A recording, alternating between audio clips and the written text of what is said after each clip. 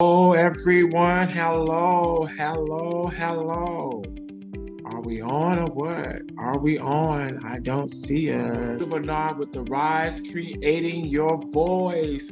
I am the Wisdom Dialoguer and the Motivational Warrior. We are doing Season 2, Episode 4 with the Property Warrior. I'm going to introduce the son and present to others Miss Lakisa Carter, who is an energetic and a passionate about assisting people with their real estate needs. She epitomizes integrity, energy, and creative service in the details of each real estate transaction. Kisa strives to advocate for and attend to the real estate needs of her clients and create a positive experience for all parties involved in real estate activities. Kisa moved to the Washington, D.C. metropolitan area over 10 years ago after completing a Master's of Public Administration at Baruch College in New York and serving 8 years in the United States Air Force. Throughout her professional career, she has served the public in various professional capacities in the nonprofit, private, and government industries. When she is not helping people with their real estate needs, her hobbies include Spartan races, yoga, interior decorating, and international travel. May I introduce to some and present to others the property warrior, Lakisa, aka known as Kisa Carter. Yay! Thank you for me. Thank you for that nice introduction. I appreciate it, and as always, I love being on your show. I'm just so grateful you have me here today to talk about a very exciting topic, which is something I'm extremely passionate about, and that is real estate. And that is great because we understand that in real estate, we need to own something. Which is correct. That's right. We do. We can build wealth through real estate. Yes. Absolutely. Yes. So we got to have a couple of questions, and I want our listeners to come in and listen and take notes and also ask questions too as well. And once again, like I said, I am Judah Bernard, the Wisdom Dialoguer and the Motivational Warrior. And we have a well-known person that's in the DMV that is a realtor, and her name is Kisa Carter. So I'm going to start with the questions. Absolutely. How long have you been an agent, and where are you licensed to conduct business? Great question. Thank you for asking. I've actually been an agent for almost 5 years. I have, however, been doing real estate full time for actually a year this month. Thank you for asking. Prior to actually being an agent, I was working full time with the federal government, and was doing real estate part time, and now I'm actually doing it full time. So I'm currently licensed in Maryland and DC, but I'm also looking to get my license in Virginia as well. I do have people that have come to me asking me to help them with their real estate needs in Virginia, and although I was initially hesitant to get my license in all 3 jurisdictions, I decided it would best serve my clients who may be looking at all 3 jurisdictions to also go ahead with my Virginia license. So I am excited about real estate, and like I said, I'm doing this full time now, and I'm just looking forward to working with more people to build wealth. That sounds great. And building wealth is important because wealth gives you a lot of information and a lot of money, which people want and they need.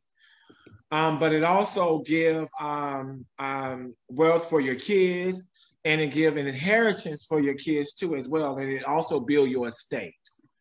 And I want to know, another question is, do you work full-time or part-time as an agent? Well, I'm definitely working full-time right now. As I was saying earlier, I would say last year in February, I made the decision to leave my full-time job with the federal government in order to pursue my passion of real estate and do this full-time. I felt like I really can't provide the same level of service to my clients without having been in real estate full-time. And although I was able to do some business as a part-time agent. It's really hard because you're working a full-time job and then also trying to do real estate on the side, when sometimes, as demanding as the real estate industry is and the market is, you need to be available on a full-time basis. So I am doing it full-time now. And that's interesting to know. So, do you work with both buyers, sellers, and renters? I actually do. Yes, yes. I absolutely love my first time home buyers. You know, I tend to have the patience and then the knowledge to really explain to them how to go about just an entire real estate transaction. And so I have had a lot of first time home buyers that I absolutely love working with, but I've also had some second time home buyers or home buyers who had owned in the past and are looking to buy another property. I also have some investor clients, and I'm working on, you know, obtaining more sellers and people who are interested in selling their home. I think with COVID and the pandemic, it caused a lot of sellers to actually put a hold on, you know, marketing their property and putting their property on the listing service that we provide. But I think as time moves on and people are able to obtain their vaccinations for COVID, you're going to see more people willing to put their home on the market and sell their property. And in addition to buyers and sellers, I also do work with renters. I don't think a lot of people understand that as a real estate agent, we have the capability to work with renters as well. We do get listings in the multiple listing service that are actually properties for lease.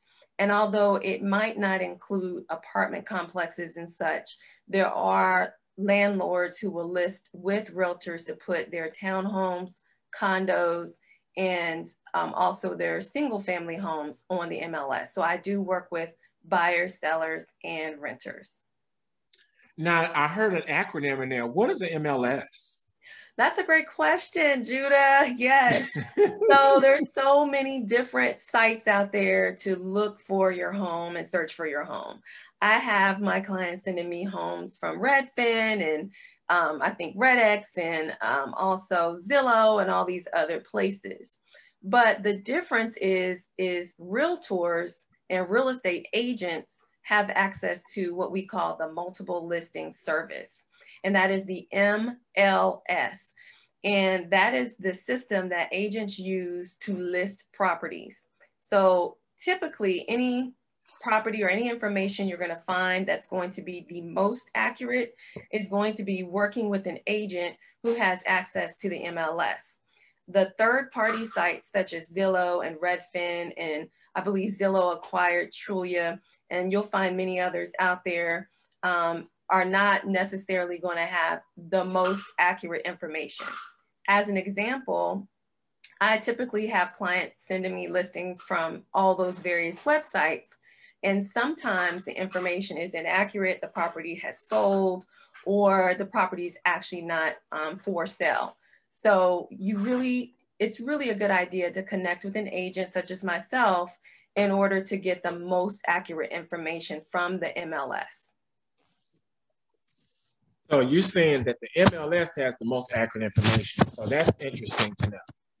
Yes, absolutely. It definitely does, because agents in real time can go in and update the listing if prices drop or if the property goes under contract, if the property is sold. The agents aren't going to Zillow or Redfin. They're actually going into the MLS if you're a licensed agent, and you're updating that information in the MLS directly. Now, agents are able to advertise and put the listings on those third-party sites I mentioned, but sometimes the information doesn't necessarily catch up in real time to show you the most accurate information in terms of the status of that property.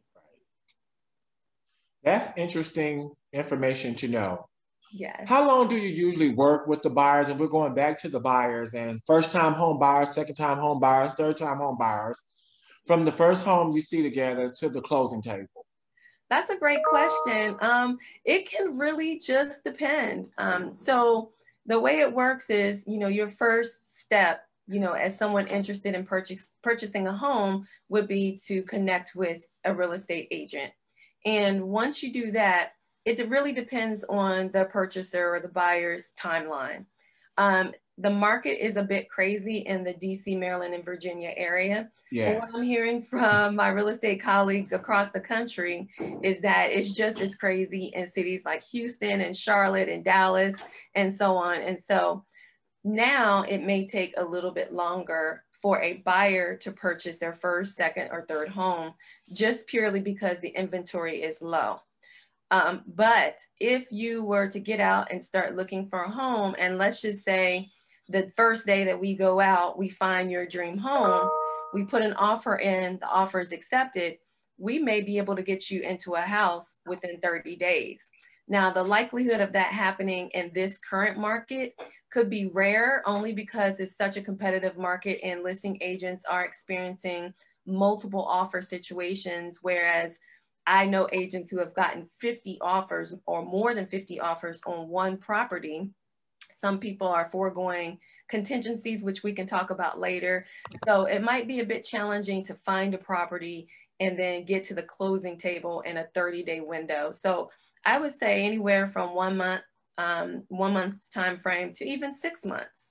But typically we're not going out for a year unless you're looking at purchasing new construction, which could be easily a year timeline.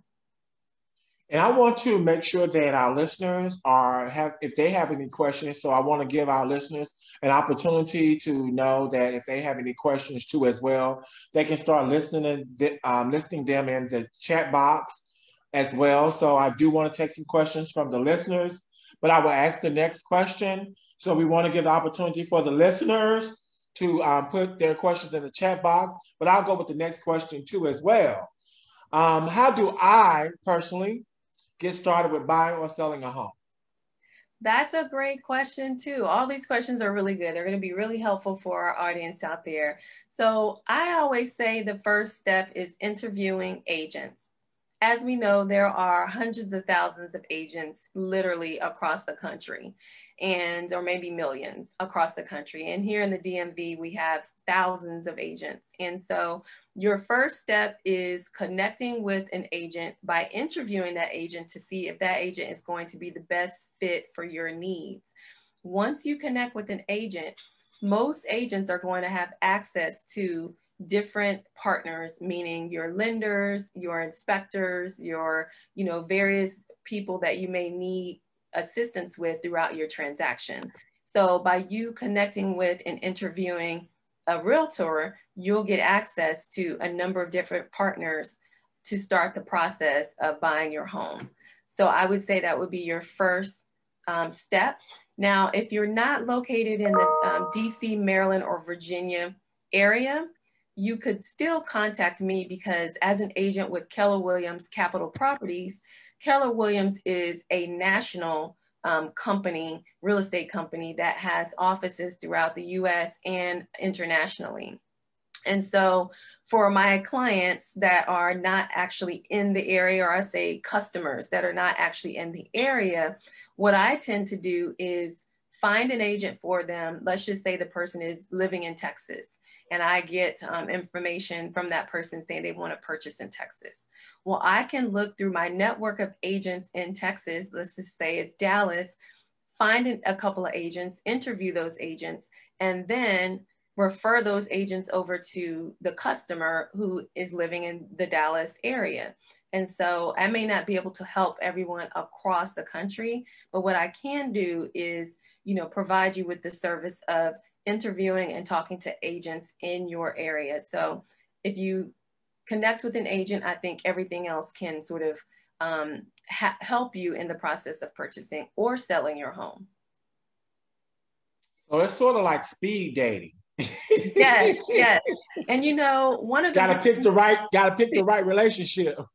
Yeah, one of the reasons why I became an agent, actually, the reason I became an agent is because I really enjoyed real estate. And I actually started the process actually after leaving the military back in 2004. And I was looking to go to real estate school, pre-licensing school in Houston. and had signed up for classes at Champion Real Estate.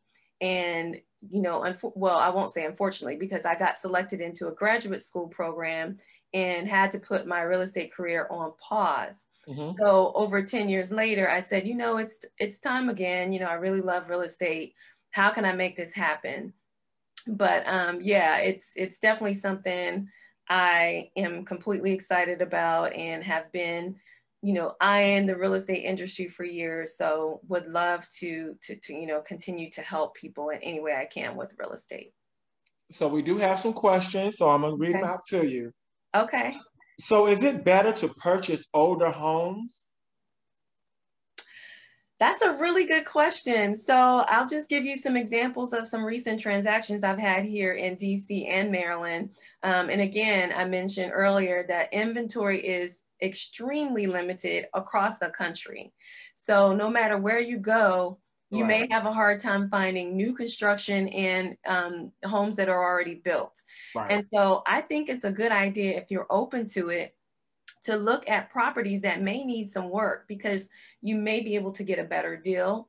You may be able to work with a lender who can help you with a construction loan or another loan to help you actually do some renovations.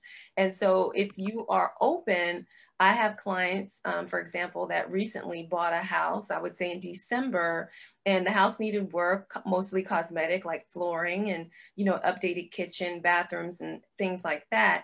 And they actually got a good deal along with some seller concessions or help from the seller with their closing costs. And now they just need to put a little bit of work into it. And by doing that, they would increase the value to which, when the house appraises a year or two from now, the house is going to be a bit more valuable than when that client actually purchased the home. So I think that at this juncture, it's important to look at all types of homes, just because the market and the inventory is very limited and very low. And so if you're open to an older home, you know, you may luck out and get something that you really love. But then again, and I just have to say this with people, watch out, because everybody is not a Lakisa or a Kisa Carter. And I'm just going to can I keep it real? Can I keep it real? Do you mind if I keep it real? Absolutely. So the thing is, Kisa's giving you this good information, but you have to assess yourself, because you might go in and say, I want an older home, and you don't get a real person like Kisa Carter, and she give you all the information, or that person give you all the information, and then you don't assess your capabilities of buying an older home. And then they give you this older home and they don't give you all of the information that Kisa will give you. And then you go into it and then you don't get all, you know how this stuff works. Absolutely. Absolutely. You know, it's just like any other industry. You have your good lawyers, your bad lawyers, you have your good doctors, your bad doctors. And so, you know, it's one of those things where it's just like every other industry. You're not going to select the first car salesman. You're not going to select the first, you know, attorney. Without do your good research. Yeah, you have to do your research. You know, I have reviews that are written. I have a 5-star review history. I definitely have a lot of referrals. And that's important. Yeah, it definitely is. You know, if any new customers or clients, you know, wanted to talk to some of my past clients, you know, I'm happy to do that. I myself have purchased and owned 3 homes. And so I know what it's like to be on the other end and having to sell a home. I've been on that end as well. And so some realtors I enjoyed working with, others, it wasn't a party. It wasn't fun. Right. And so you definitely want to make sure that whoever you choose, if it's not me, yours truly, you want to do a good job of selecting them and just make sure it's a good fit.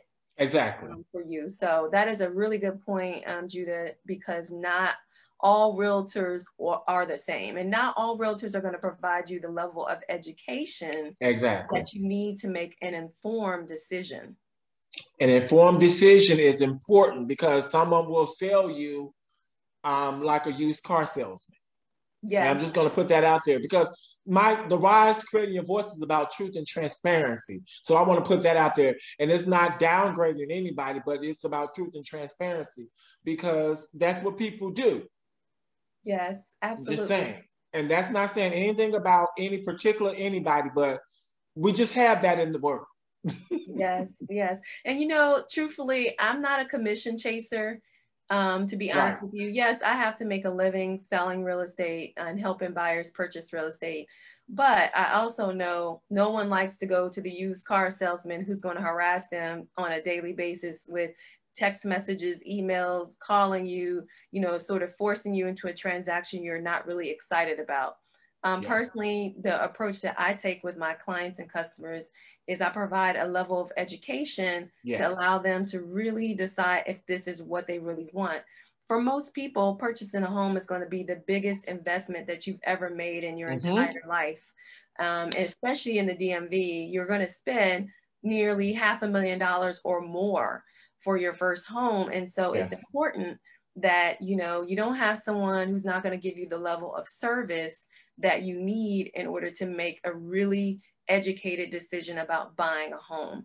And so I tend to take my time with my clients and provide them the information they need so that they can move forward with a smooth transaction. Okay, next question. Okay. What does my credit score need or have to be in order to secure a good interest rate? And we talking about a good interest rate. A good one, right? I know. That's a $1 million question, right? Yeah. You know, I always like to tell this story. So when I bought my first house back in 2004, I think it was, I always tell people my interest rate was like 8%, right? Oh. And that was like the standard. And so now when you talk about, for example, I just refinanced my home that I currently live in, and my interest rate is 2.25%, which is outrageous to me. And so what I tell people is that, yes, you have to have a level of credit that's going to allow you to purchase a home. Now, I'm not a lender, so I don't like to jump in the lender lane, as I call it. But what I can tell you is that prior to COVID, lenders were allowing home purchases with credit scores as low as 580. Now, since the pandemic, that's changed. And you have some lenders, especially when you're talking about the government loans, such as USDA, FHA, or the VA, Veterans Affairs loan, you may be able to get away with a lower credit, lower than 700. So maybe 620, 640. But what I typically like to do is connect you with a lender. And I have some lenders who are much like me. They like to educate you on the process, look at where you're at in terms of your credit worthiness, and tell you where you need to get in order to purchase a home. But I advise all of my clients to use either Credit Karma, Credit Sesame, or the annual free credit report website to understand what your credit is and understand what your credit score is according to TransUnion, Equifax, and Experian. It's going to be slightly different when the lender runs your credit, so keep that in mind. But at least you have some knowledge about what you may need to work on. Maybe you don't need to work on it in order to get approved for a loan. And if you reach out to me, I'm happy to. I have lots of lenders. I absolutely love each one I work with. I vet each lender I work with. I've either had coffee with them, a Zoom call, or I've met them in person. So you're not going to work with anyone I wouldn't work with on my own personal transactions. And one thing is we have to understand that we have to look at risk. And the one thing is other people have to understand too is debt to income ratio too as well. Absolutely. That's important. That's important. That's important. Absolutely. You do have to have some income. And what I tell people that have credit cards, and this can be impactful on your credit score, is if you're using more than 30, let's just keep it at 30% utilization in terms of your credit cards. So if you have a credit card limit that is $1,000 and you have maxed it to use $900 of that $1,000 limit, it's going to impact your credit score. Yes. Your credit score will drop. Now, if that same $1,000 credit limit, if you're using it to buy, gas, maybe some groceries, and you're paying it off every month and you're keeping it under 30%, then your credit is going to be okay. And so your debt to income makes a huge difference. If you have a ton of debt and no income or low income, you know, that's going to impact what you may qualify for. Right. Now, if you have a ton of debt and you have, you know, a higher income, you know, that's going to make your credit ratio, debt to income ratio a lot different, and you still qualify for more home. But again, you have to talk to a lender to kind of get a better idea of, you know, what can I do? There's also programs out there that in the state of Maryland, for example, they will help pay off some of your student debt. Right. I know that there are banks that have programs for doctors and others in different professions that may be able to help you with closing costs, down payment assistance, which I think we're going to talk about that a little bit later as well. So. And you have a question here, and I don't know if they want me to read it, but I'll read it anyway. Okay. They said, I disputed a few items on my credit that were incorrect and removed, but my credit score dropped 11 points. How does that affect me? And I would probably tag on to that. Absolutely.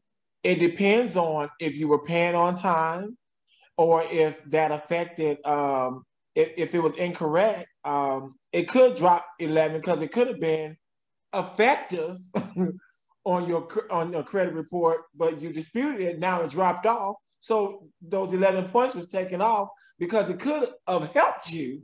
But now that you disputed it, those 11 points got taken off. So that could have helped you. So. Yeah. Absolutely. And the other thing is you have to keep in mind, and this is without me knowing the entire story, right. I'm not a credit, you know, repair guru, but I do help my clients with providing them with tools and resources to dispute, you know, their credit issues and things like that. So if you contact me, I'm certainly happy to provide you that. But the thing is, I know that when you do close an account, and it doesn't really matter what type of account it is, right. That can have a tremendous impact on your credit.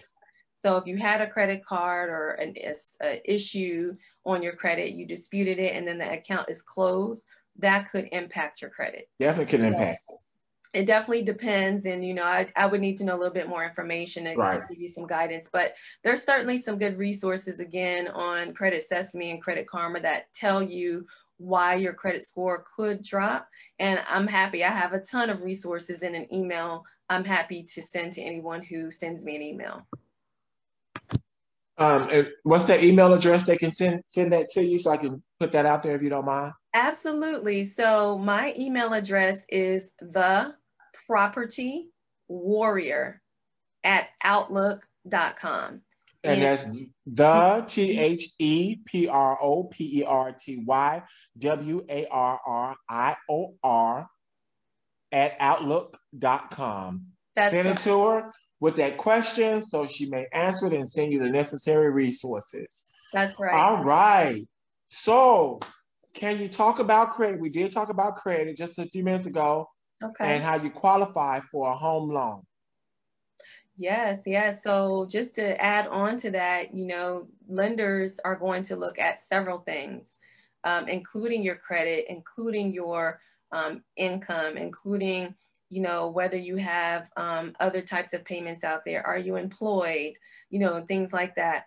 On the back of my business card, I actually do have a list of the things that lenders will require in order to complete your loan application. And so one of the things I would recommend is, you know, if you're thinking about buying a home, don't go out and make any big purchases. Don't go out and open up credit accounts because that's definitely going to have an impact. You can't trying to get some new furniture. Yeah, you can't go buy the furniture without the house first. So if you're thinking about going, you know, to Marlowe Furniture or IKEA or wherever and buying $7,000 worth of furniture, which I don't know if you can even do at IKEA because it's so cheap, but you know, you don't want to spend all that money and then say, okay, now I'm going to buy my house. Because guess what? The lender's going to see that on your credit and they're going to say, well, why do you have $7,000 in new debt? You know, what are you really doing here? And so if you have a lot of open accounts and your payments aren't on time, that is another thing that's going to impact you, because what you're telling a lender is you're not making timely payments on accounts that you already have open. So should that lender then believe that you will make timely payments on your mortgage? And that's important because banks aren't in the business to own a home. Banks don't like foreclosures. They don't want that on their roll. Right. Banks are in the business to make money, and having to foreclose on, a property is not something that they want to do, nor do they like to do. So there are a lot of factors that come into play in terms of getting approved for a loan. Oh, that was some great information. I hope you guys are writing this stuff down because we're not coming back on here to talk about it again. I'm just playing. All right. We have another question. We have another question. Okay. How do you feel about leasing out your property? Do you feel you should use a realtor as well as a property management company? I plan to lease out my current residence in a few years and wanted your thoughts. I hear both sides. Great to lease out property and it's a nightmare. Yeah, I've been through that. So lots to say on that. So I'll try to keep it short. So it really just depends on the person. Yeah. Some people are not excited about real estate like I'm excited about real estate. And so they do not want to be a landlord, nor do they want to be in the process of screening tenants and dealing with that entire situation. But on the other hand, when you have a property management company, you have to manage the property management company. Yeah. As an example, when I left Houston to go to grad school, I still owned some homes, and I had a property management company that did not do their job. I did not manage my property management company, and it cost me close to $20,000 and a lot of fees I'm not going to get into on this forum. But if anyone's interested in my story, I'm happy to share. So with that said, as an example, I have 2 rental listings currently on the MLS from a landlord who was using a realtor prior to using or hiring me, and to take the process all the way through completing the actual lease. And so what that means is I've listed the property, I've advertised the property, I've went over and straightened up the property a bit, not that it was super dirty or anything, hired a photographer to take pictures of the property, set up a link so that applicants can go on and apply online. I contacted all the references and employers and current landlords for those applicants. So I'm actually doing a good amount of the pre-work in terms of getting the tenant into the property. Now I don't own a property management company, and I don't currently manage other people's properties. But what I would recommend is if you're going to hire a property management company, number 1, ask for their references. Yes. Number 2, make sure they do quarterly checks of your property or biannual checks. And number 3, you need to manage your property management company. No one's going to care about your house as much as you care about your house, whether it's a rental, your primary residence, or whatnot. So if you're going to hire a property management company, yes. Can I say something? Make sure they're in the state that your house is in. Absolutely. Say that again.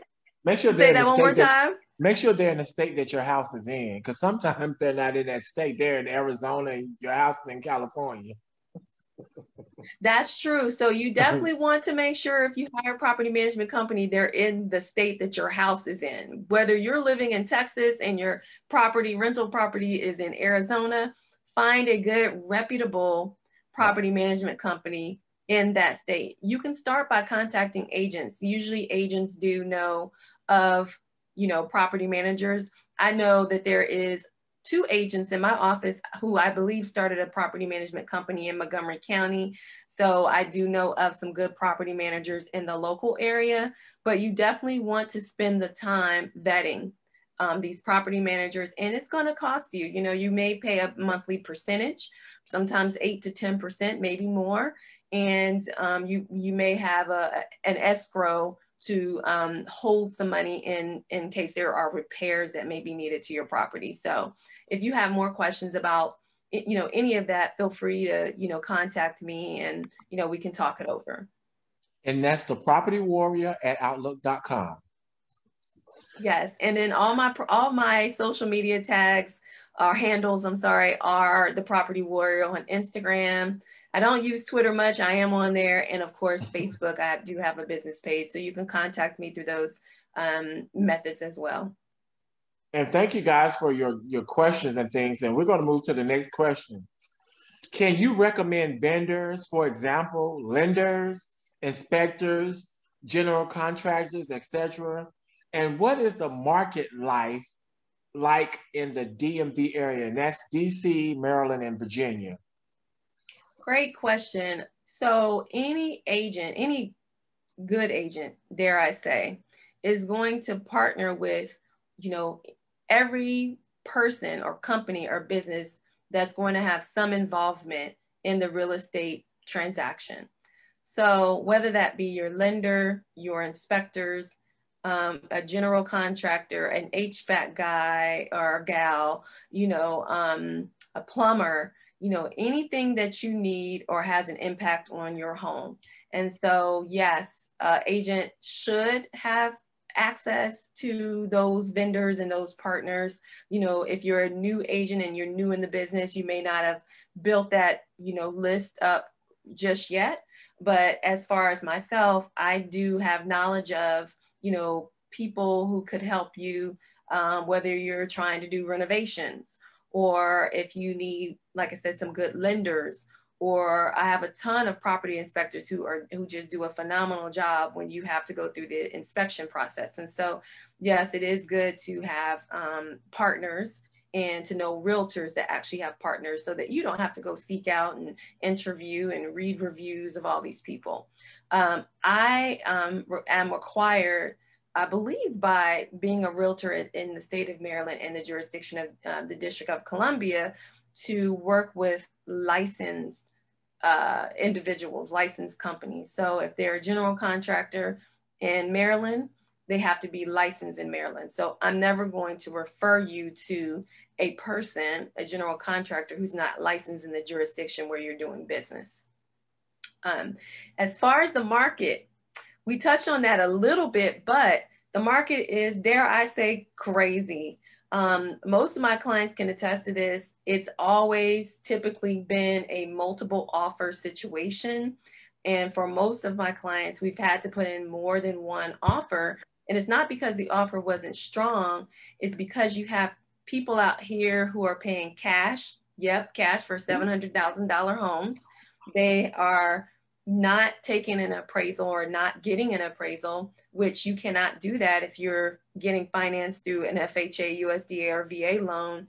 They're foregoing inspection contingencies, and they're offering more than list price. So for example, I have a colleague who sold a property in DC. It was listed for, I believe, around 700,000. The offer that they selected among many, they offer, I think, $95,000 more than the list price. There was no inspection and no appraisal contingency, and they could close fairly quick. And so many people misunderstand now that you can actually work with a lender and get more than just a pre-approval. And so back in the day, prior to COVID, and even longer maybe, people were excited once they got their pre-approval. But a pre-approval is not necessarily going to take you all the way through reviewing all of your documents by a lender, meaning that the lender is only going to look at your credit. Maybe they, get some pay stubs. Maybe they ask you what your salary is, and they decide based on very limited, paperwork that you are credit worthy and you can qualify for this level of home. But there are some lenders out there that will do a more thorough job of actually what they call underwriting your application to actually give you an approval versus a pre-approval. Well, to be competitive in this market, you have to have something more like an approval, meaning that there's been some level of underwriting that has occurred by the lender to say, yeah, this transaction is likely going to go through. Likely we're going to be able to fund this loan because we've verified all of these documents that the applicant, the buyer, has provided to that lender.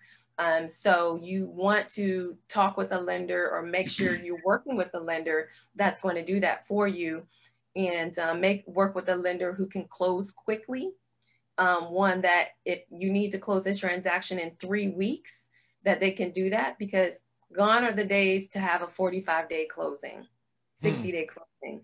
If you're trying to wait around and close, you know, in 60 days, unless that owner or that seller is willing to stay in the property because they want to rent it back because they're waiting to purchase another house, then you're more than likely, these sellers are going to want to close quickly and know that the transaction is going to go smoothly.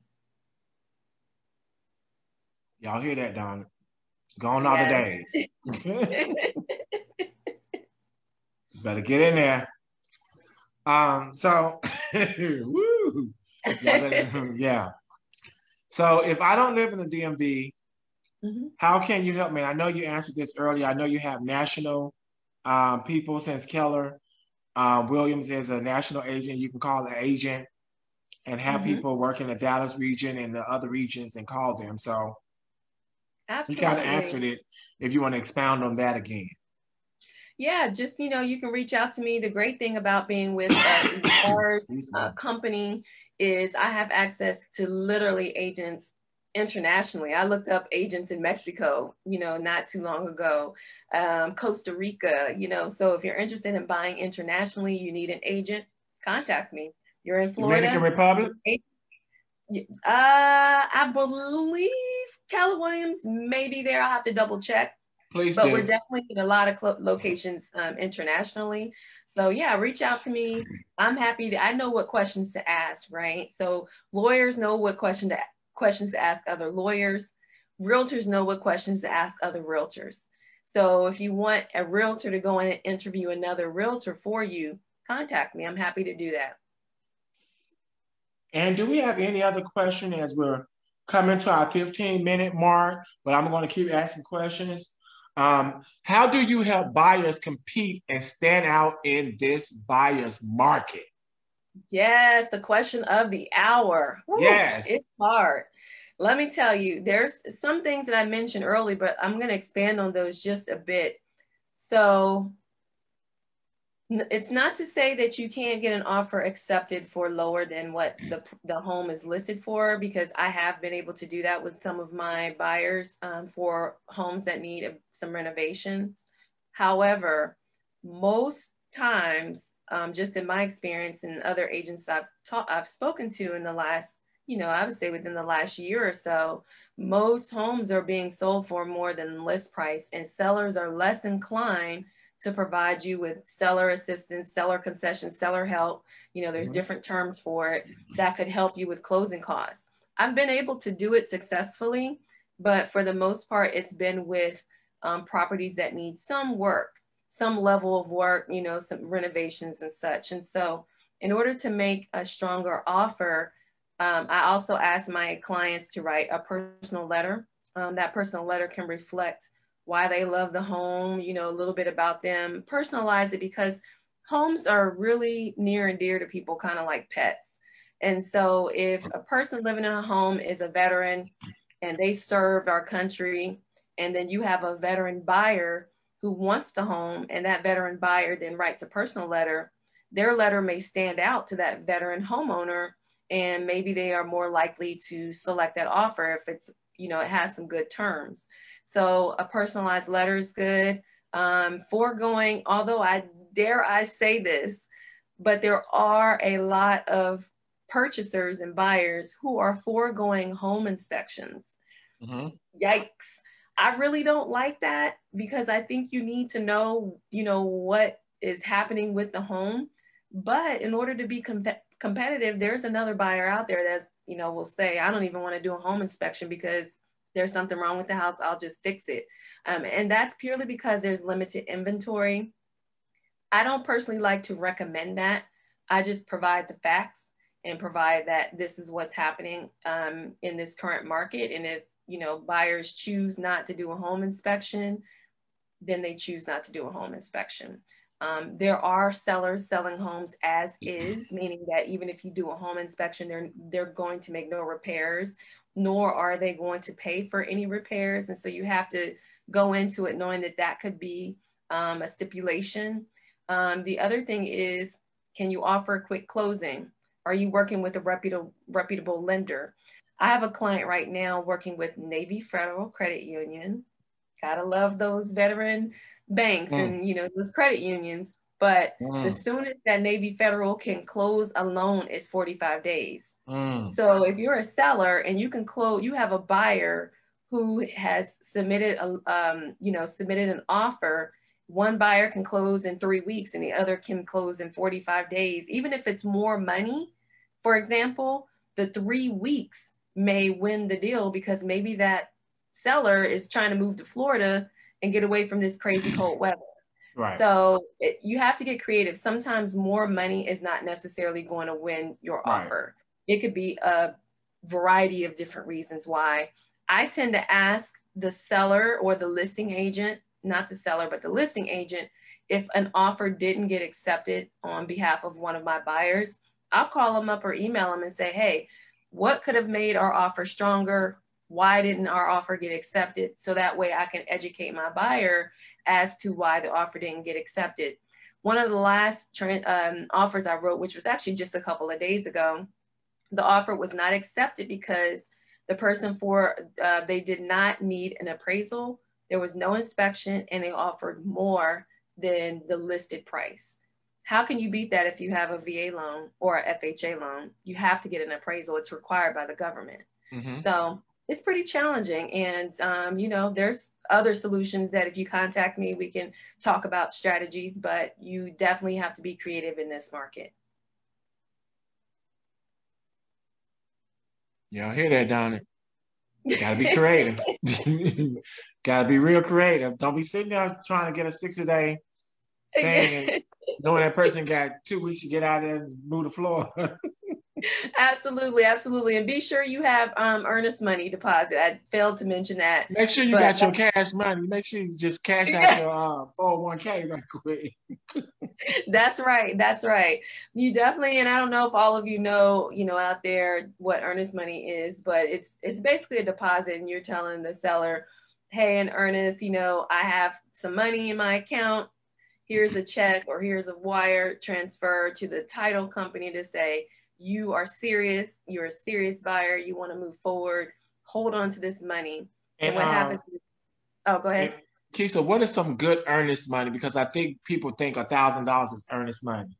Oh, yeah. $1,000 is good earnest money if you're buying a home for $5,000, okay, or $20,000, let me say.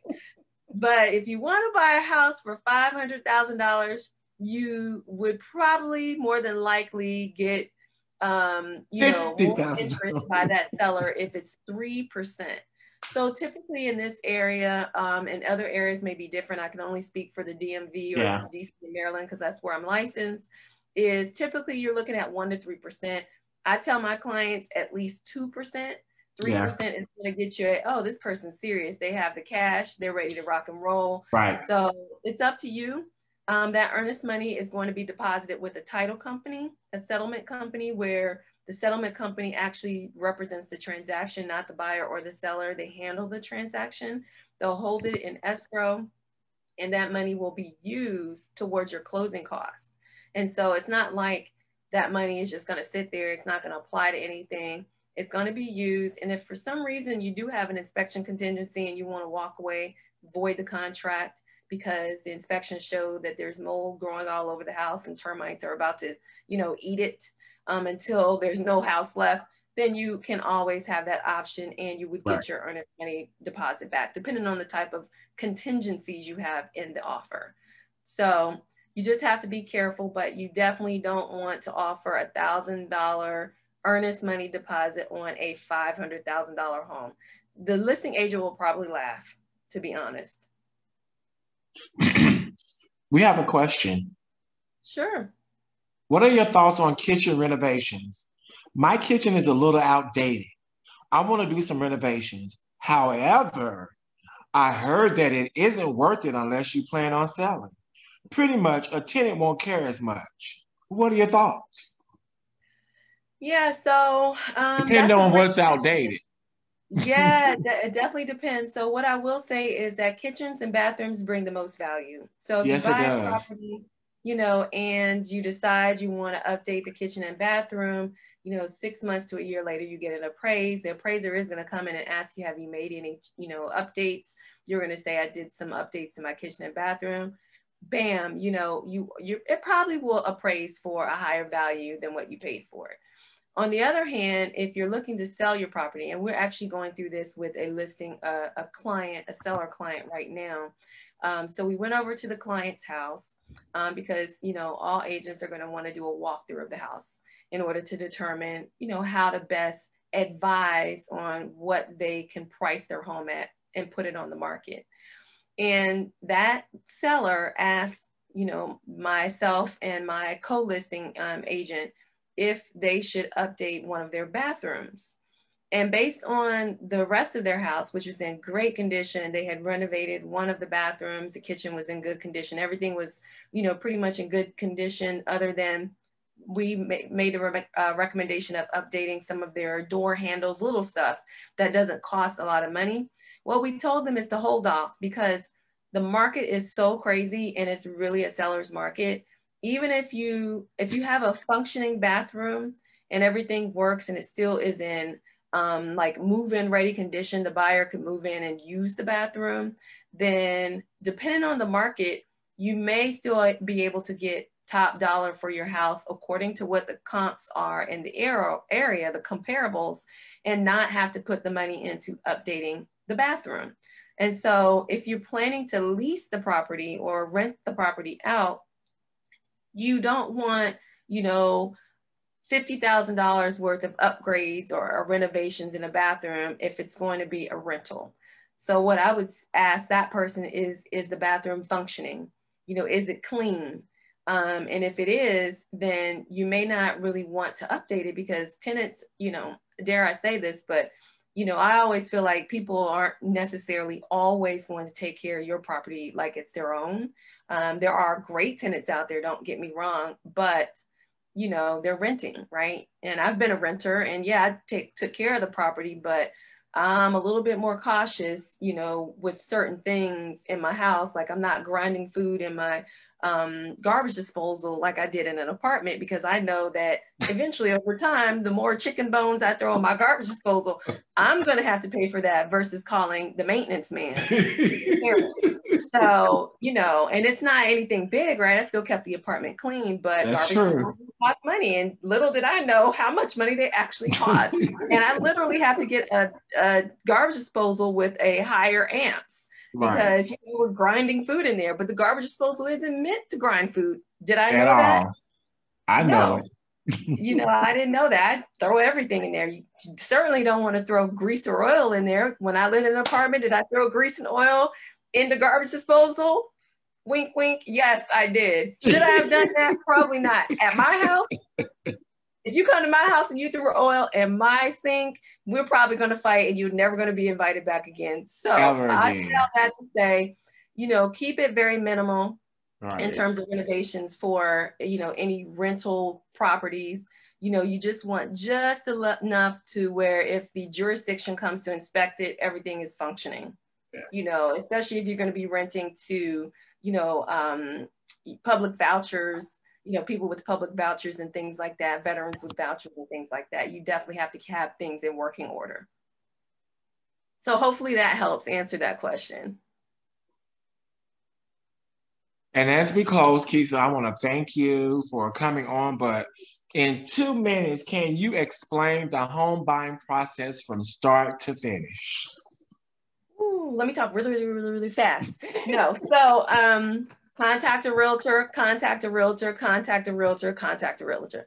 But no, essentially you're contacting a realtor, they're referring a lender, you are applying for that, not pre-approval, but approval.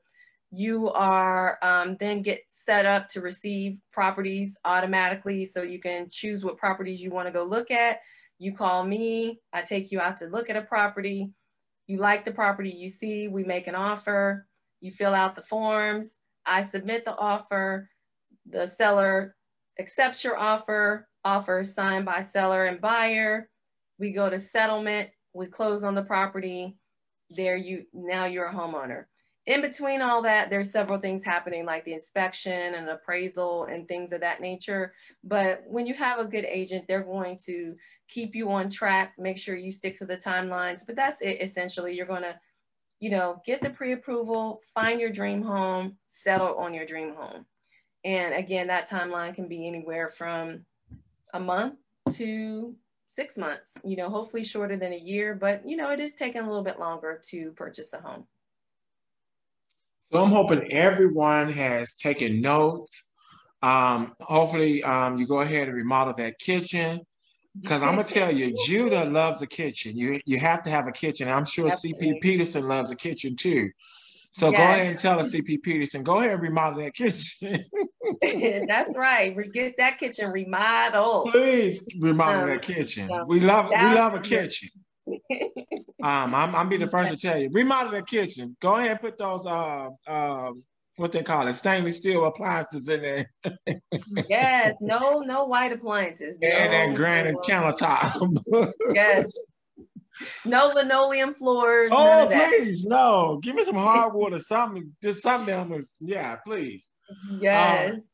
But this information has been great, and I'm hoping everyone who has come in and has taken notes and definitely reach out to Kisa. She has been a great resource and information for us today. And like I said, this will be in podcast form come February 21st and part of season 2, episode 4, because it's about moving forward. Hopefully everybody ready to move forward, buying real estate, selling properties, being able to build wealth, being able to be an inheritance to your loved ones. Once you move forward, once you transition, it's about moving forward to the next thing, and being able to buy more property, buy more land, just building wealth for yourself and for your family and for the next generation. And I just want to thank Kisa for being very informative on today. As everyone already know, I am Judah Bernard, the Wisdom Dialogue and the Motivational Warrior. And as I always say, tell a friend, tell a foe, tell your spouse, heck, tell everyone. Hopefully we'll see you guys on the next podcast, Facebook Live, wherever we may be, maybe on the street in Houston, Texas. Maybe we'll see you at another cook show, live show, wherever it may be. We'll see you, and we'll greet you in the name of the Lord and Savior Jesus Christ, and also in love, peace, hair grease, but also in real estate. We'll see you later, and goodbye, and good night, and have a great Monday. Bye. Thank you, guys.